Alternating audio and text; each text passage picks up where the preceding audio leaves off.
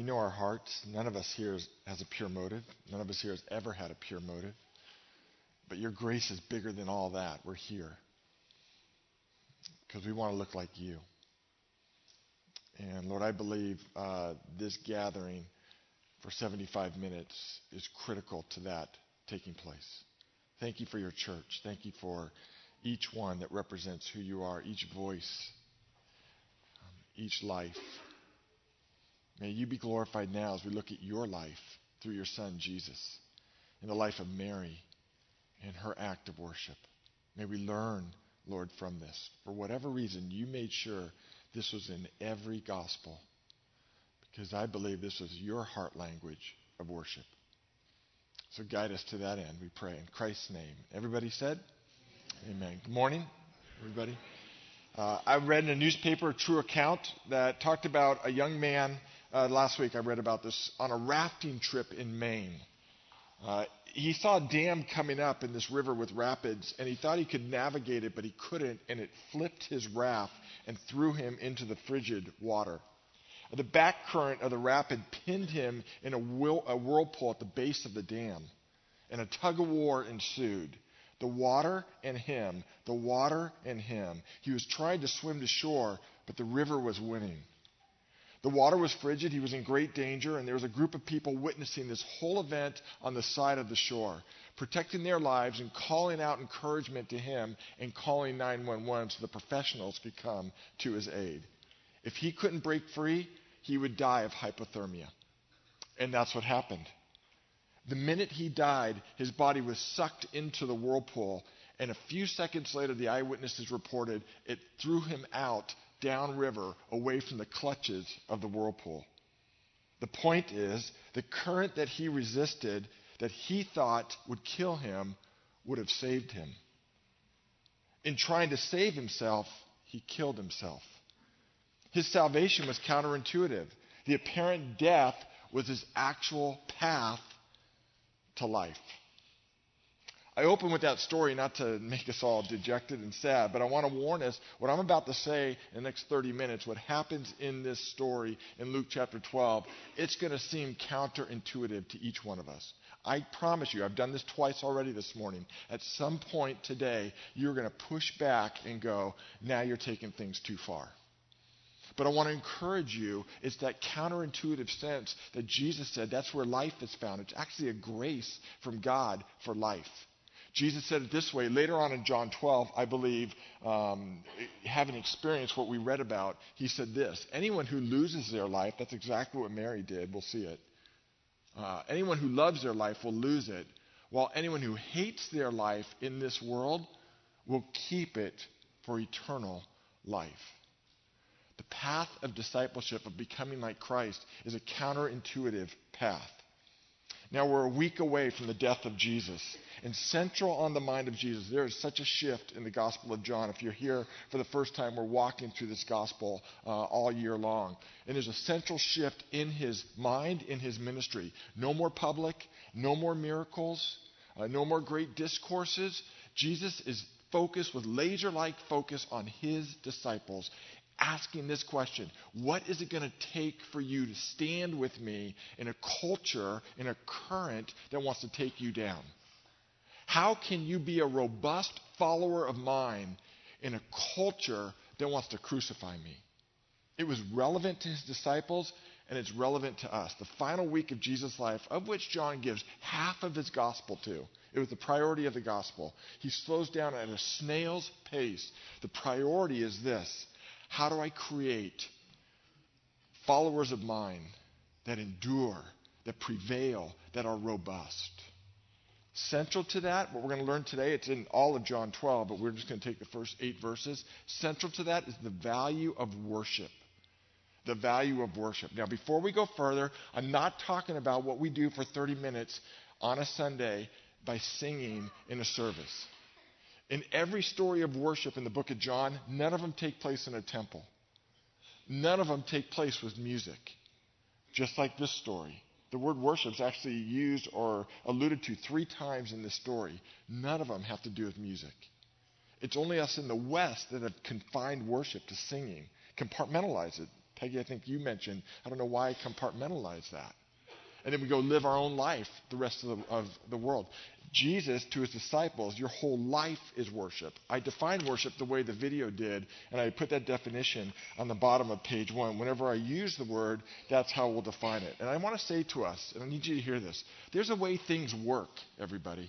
There's a way things work in the universe. There's a way things work in our world. There's a way things work in creation. There's a way things work in our lives. We were created to worship. You will never look in the eyes of anyone who's not a worshiper. The question is, who or what do we worship? And is it life-giving or life-sucking? Paul had this interesting comment in the book of Philippians chapter 3, verse 19. Kind of alludes to Brian's story. He said, their God is their stomach. In other words, they worship and sacrifice and find their identity. Paul was talking about these people in their stomach. I can relate to that like Brian, right? And my God is growing bigger by the decade. For me, when I get stressed, it's not chocolate chip cookies like this weekend. It's peanut butter cookies. And I don't even go for the cookies. I go for the dough. And when I'm stressed, I open the temple called my refrigerator. And like this weekend, there's a whole bowl of dough. And I worship by eating. We have a worship problem in our country around food, right? We glory in food. Our God is our stomach. And we sacrifice money. We sacrifice our health. We sacrifice our weight. We sacrifice our cholesterol level. We sacrifice years of life because we think that satisfies and that will give us life. I was in a counseling. I don't do a lot of counseling because most of the time when you come to me for counseling, you leave feeling worse. That's why we have Brian Wren. He's the master. But anyway, this woman was in my office, and she said, I got a problem. What's your problem? She said, my husband has a screen problem. She wasn't talking about pornography. She was just saying he is addicted to the screen. He comes home, he can't get away from his email. He can't get away from his text. And he goes online and plays these games with people from all over the world. And I said, oh, your husband doesn't have a screen problem. He has a worship problem. He thinks that screen gives him an identity. He finds his community in that screen. He thinks it gives him life and restores him. The reality is it's sucking life from him. I was speaking at a student conference, a mission conference, the one that our students go to. Years ago, I used to be the annual speaker at this thing, and I spoke on purity to 1,000 high school students. God's standard of purity and how it's liberating. Can you imagine how that went over?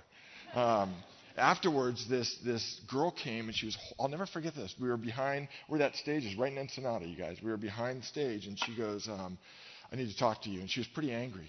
And she was holding a picture of her boyfriend. I said, what's up? And she said, I think you're wrong. I go, really? And she goes, I go, tell me more. And I wasn't judgmental. I was just there to listen. And she said, this is my boyfriend. He's not a Christian. I'm a Christian. I'm a follower of Christ. And we sleep together. We have sex. And I think what you said is wrong. I think God's okay with that. I don't think I have a sex problem. And I said, I don't think you do either, actually. She goes, really? I go, no, I think you have a worship problem. She goes, what? I go, you're worshiping that guy. You can't break up with him. He's your Savior. And I said, in very humble ways, because this is a tender moment. This is a high school student. I said, I think Jesus is a better Savior. That guy wants to take from you. Jesus would never take from you. He wants to give to you. That guy loves you conditionally. You stop sleeping with him, I'll tell you where this relationship will go. Jesus loves you unconditionally. I said, that guy degrades you. Jesus would never degrade you. You don't have a sex problem. You have a worship problem. See, we're all worshipers, everybody. There's a way things work. And all that leads to John chapter 12. Because it's all about worship. We're back in Bethany now. Jesus is heading back towards Jerusalem. Bethany is just over a hill from Jerusalem, 2 miles away. There's a dinner held at a guy named Simon. The Bible says Matthew says he's a leper. He's actually an ex-leper. Now, how do you become an ex-leper? Jesus touches you, right? Okay. At the table is Lazarus. He was an ex-dead guy.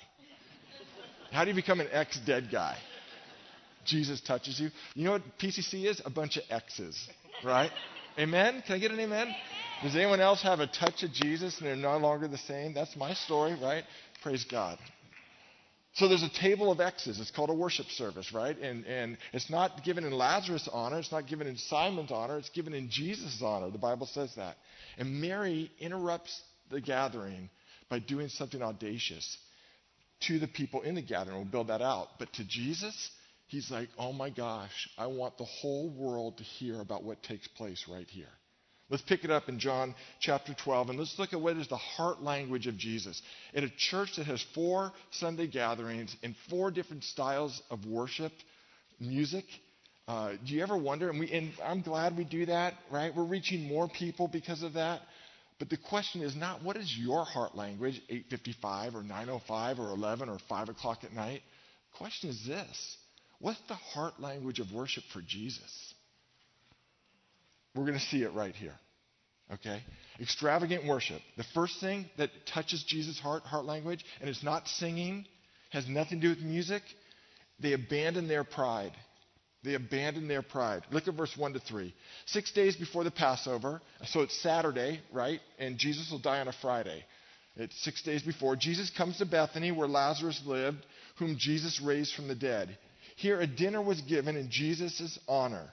Martha served while Lazarus was among those reclining. Keyword, that's how they ate. They didn't have chairs like we do. They laid down and their feet were in someone else's face, reclining at the table. Then Mary took about a pint of pure nard, an expensive perfume. That's an understatement. The pure nard came from the Himalayan mountains up in northern India. This was imported a long way to Jerusalem, to Bethany. According to Judas's assessment, he was a smart man. He was the keeper of all the money, the controller of the Jesus operation. In today's numbers, I won't go through the details of how I got here. Just trust me. If you get questioned it, come up and talk afterwards. $24,000 in today's numbers. That's a lot. I remember when I was dating Ann, we were getting pretty serious in our dating, and I thought, how do I tell her what she's worth to me? And so I took out a check to Ann Gadini, and I wrote $1 million. And wrote the check, signed it, and gave it to her. Now, I didn't have the money I still don't have the money in my account for that, right?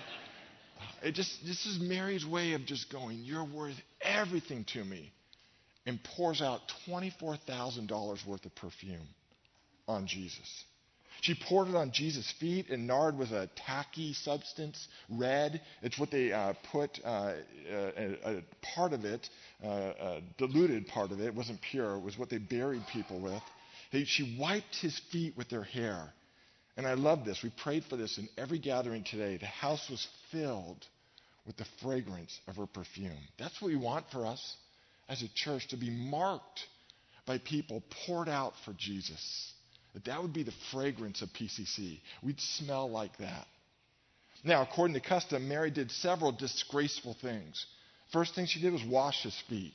To the Jews, foot washing, because they walked with sandals and dirt, you've heard this before, it was beneath any Jew to wash a foot. You'll see this next week when we get into John 13. None of the disciples want to do it. So they would hire a Gentile slave. That's all it was worthy of doing. A Gentile slave. They would be the foot washer person. So Mary was completely taking the position of a slave before Jesus in washing his feet. And then she does this. She lets down her hair. In that day, it was only the prostitutes that showed their hair, let alone let them down. Even in the East today, people cover their faces because their hair is a disgrace, women, for their hair to be seen in many Eastern and especially Islamic cultures. But for Mary, it was that. But Mary's saying, I don't care. I don't care what people in the room think. Call me a prostitute. I don't care. I am pouring myself out for this man. All I know is that brother of mine was dead, and he's alive at this table. $24,000 worth of perfume is nothing for his life and for what I owe to him. Whatever you call me a prostitute, I don't care. It's nothing compared to the gratitude I feel to that man, Jesus, for what he did for my brother. That's worship that Jesus wants the whole world to hear about. See, worship is really, Mary, what she's doing here is making a statement. And that's what worship is with our lives. Our whole life is a statement. And with Mary, she's saying, I don't care what anybody thinks. I know who you are, Jesus. And I know what you did for my brother. So forget what everyone else thinks. I'm making a statement with my life. You're, ready for this? Worth it. You're worth it. She abandons her pride and goes for it. What's the biggest competition to my worship and my devotion to God? Pride.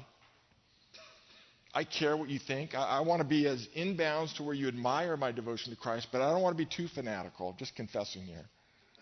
Right? I set a limit to my devotion, and the limit set by pride.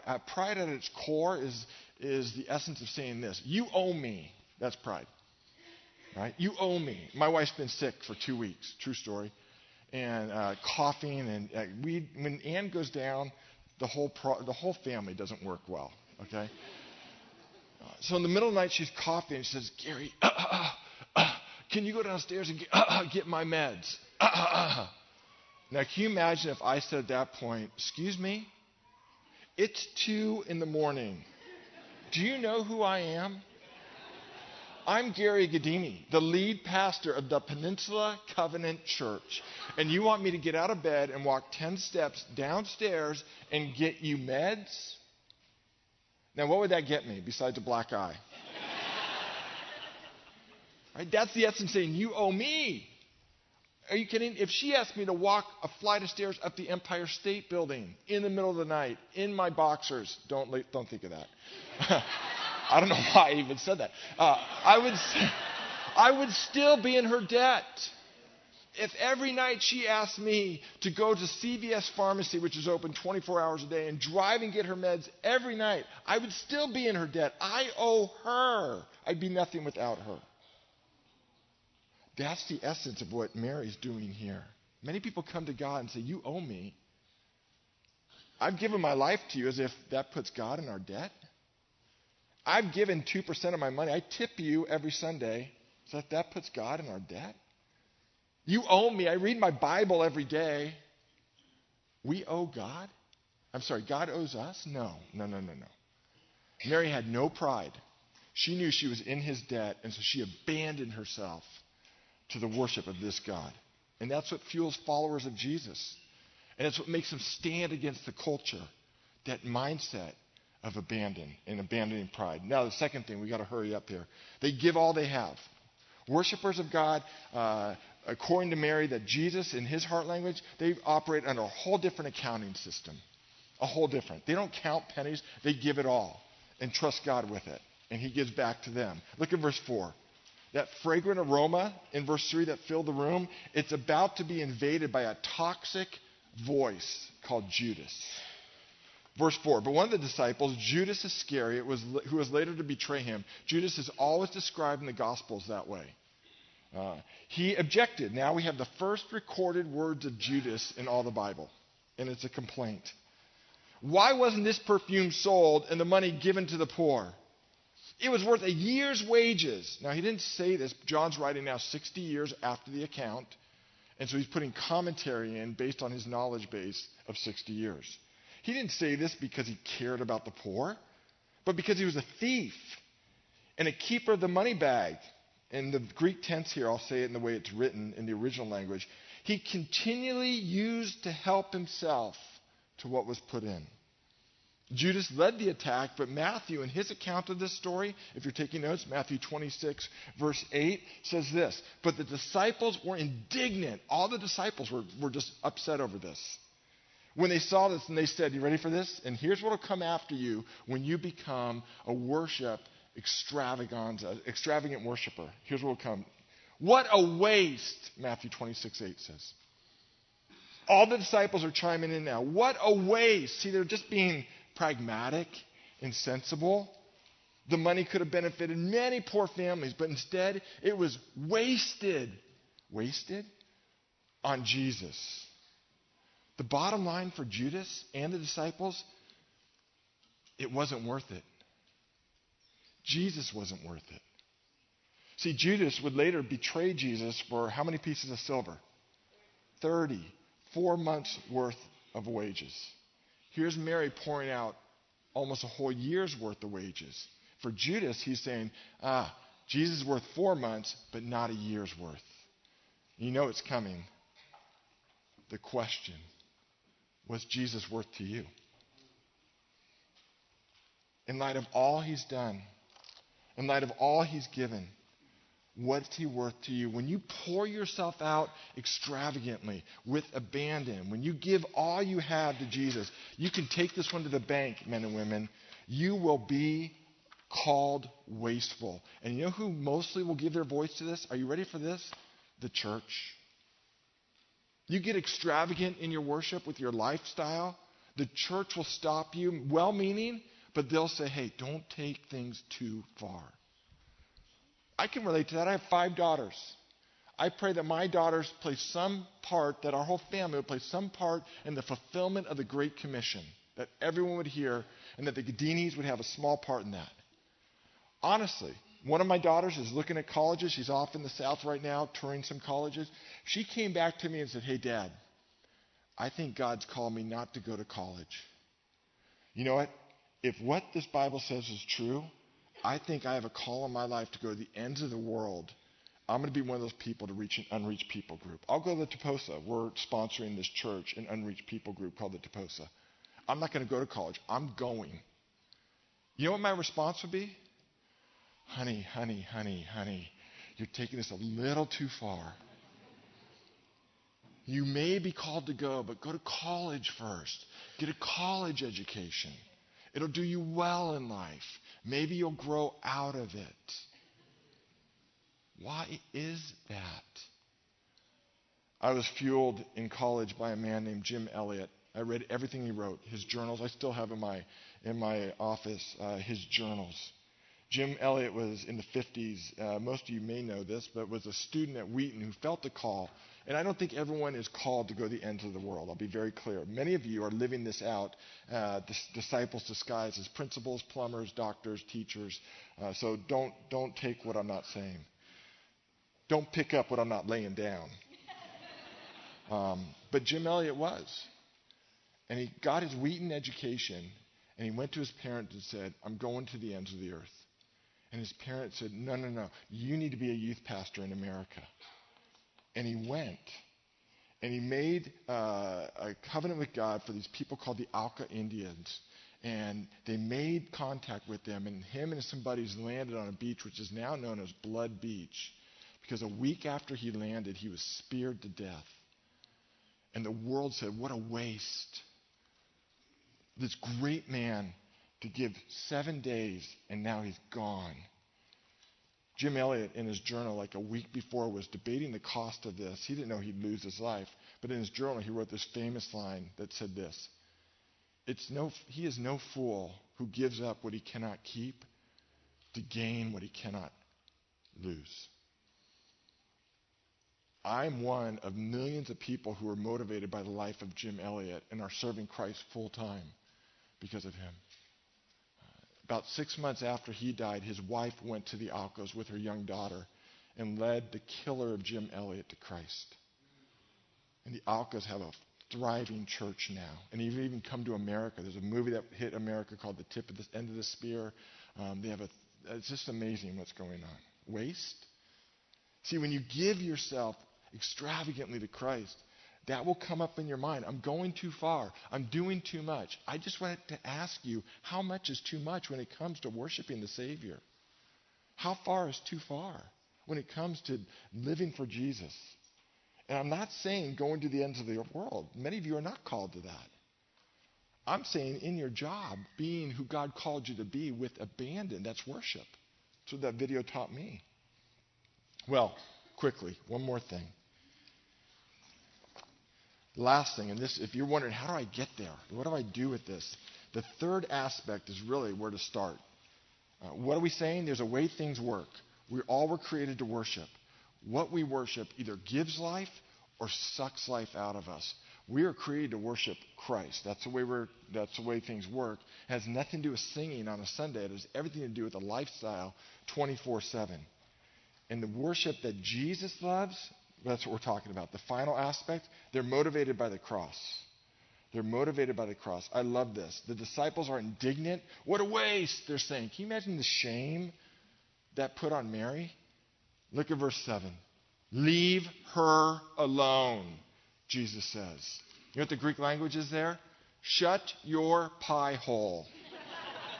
it's not. But it's the tone. Like it's what Jesus is really getting across. Shut up.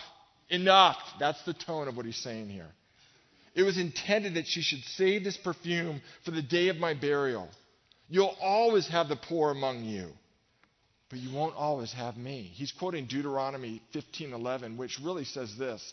It actually says this, Deuteronomy 15:11. You'll always have the poor among you, so you should always be open-handed to the poor. That's what he's quoting. But he's saying, and he's not contradicting that, he's saying, I won't always be with you. I wish at this point I could stop the gathering and humbly get inside your head and ask you this question. Why are you here? What motivates you to be here and gather with God's people? We have a ton of different motivations, right? Some of us, it's nostalgia. I met a man the first service. He was a little boy who used to worship when we were on Jefferson in Clinton. That's back 60 years ago. And he came back. Nostalgia.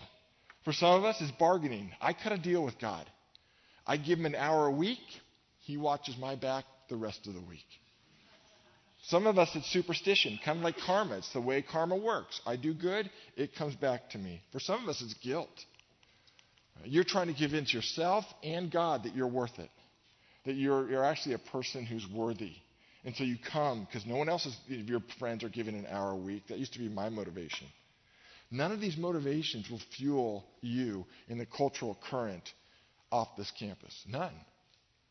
The cross will, and a motivation of gratitude for what Christ has done for you. Why did Mary do it? Jesus gives us a clue. She didn't understand fully, but somehow in her mind, she knew what the disciples didn't. That, yeah, Jesus raised her brother from the dead, but I think it was that interaction we talked about last week outside of Bethany where Jesus said, I'm the resurrection, the life. She realized something's going to happen in the future that's not just going to affect her on earth, but her forever. And she's saying, I want to worship you. I don't understand fully, but I get this. Your death has a direct benefit to me forever. And it just overwhelms me. And so I use this nard, which is really to prepare people for burial, and pour it out on you. When I was first in ministry, I was a chaplain for the UCLA Bruins. And in football season, we would do pregame chapels on Saturday morning. And depending on how big the game was, that would say who comes to chapel. I've shared this story before, but it was before the UCLA-Nebraska game. UCLA was number 2 in the country.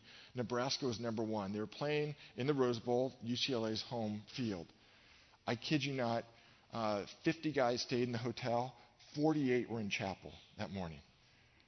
And we brought in one of the best chapel speakers we knew. He's a pastor of a church called The Rock, Miles McPherson. And he lit it up and shared the gospel. And the true game really took place in chapel as football players were giving their life to Christ that morning, by visibly giving their life to Christ. As we finished, everyone would go to their pregame meal. One man, he was a sophomore. His name was Matt. Matt Darby stayed and talked to me. He's like, is it true? I'm like, what? He's like, I gave my life to Christ today. Am I really forgiven? I go, oh, Matt, if you gave your life to Christ, you're forgiven. He says, you don't know what I did. He starts confessing to me. So you confess something, like, that's forgiven. You confess something, that's forgiven. Confess something, that's forgiven too. And his eyes, he was African-American, very dark skinned. His eyes got wide and bright. He's like, I can't believe it. I can't believe it. So they go to the pregame meal, then go into the locker room, and there was a player who was the spiritual leader on the team, the tight end named Corwin. And Corwin would pass out Sharpies to the players and have them put on their uniform somewhere, because it wasn't for anyone but them, a motivation to play that day. That they would thank God, and that would cause the intensity of their play. They'd be motivated not by the crowd, not by the TV audience, not by the coach, but by something Christ did. Corwin took the Sharpie, and on his toes of his white cleats, he put a cross. Because he couldn't get over that Jesus died for him, because he knew what he was. Now, Matt was scouted. It was Matt who put the cross as a defensive end, back, safety, as the weak part of the defense of UCLA. He was just a sophomore. So the game opens, and the first play is right to Matt's side of the field. And Matt lays a hit on this guy that comes to his side. I was on the Nebraska sideline. I can still, 30 years later, hear the ringing of the hit in my eyes. It was clean, but the Nebraska guy didn't get up. They had to call a timeout and him off the field. Later on, the second quarter, they tried it again, and Matt juke, and hit this guy, another guy. Timeout, they take him off the field. It was the last play they called to Matt's side of the field. After the game, UCLA won, and I went on the field, and I was looking for Matt because I've never seen him play like this. True story. And I go, "What got into you?" And he pointed to his cleats, and he said, "I was just being thankful." I think Mary was just being thankful. She realized that that cross and what Jesus was going to do had an impact on her life, and she couldn't help but pour out her life for him. That's worship that Jesus loves. I put on page 3, and we got to land this plane, but I put some of the benefits of the cross on page 3. And there's a lot of church language in here, but I would encourage you to sit at some point this week in these benefits of the cross for you, and you see if that doesn't well up something in you, some gratitude in you that actually causes you to worship through your obedience to Christ. Here's the bottom line. Men and women, there's a way things work, and the bottom line is Jesus is worthy of worship, extravagant worship. Jesus said he wanted this spoken about, this act, wherever the gospel's preached. He wanted us, as followers of Christ, how are we going to stand in our culture? We're going to worship. Not just singing, we're going to worship 24/7. We're going to abandon our pride. We're going to give all we have. We're going to be motivated by the cross because we are in the debt of a God who has grace upon grace upon grace for us. That is what's going to mark followers of Jesus to stand in a culture that wants to take us under. Let's pray. Thank you, Father. Thank you so much for your word, and thank you for the grace of worship. Thank you for the grace of abandon, that your call to us is abandon, and the grace when we fall short. God, this is not confining, and while it is counterintuitive and while we want to push back, I'm asking you, Holy Spirit, to speak to us louder than our pushback and assuage all our fears. That the fragrance of our worship, of our lives, would be what marks us as a people on this peninsula. A life poured out for you. A life disguised as business people, plumbers, doctors, teachers, moms. May we be women and men throughout the week, students who are worshipers through the intensity, integrity, and ethic of our work. We pray this in Christ's name. And all God's people said,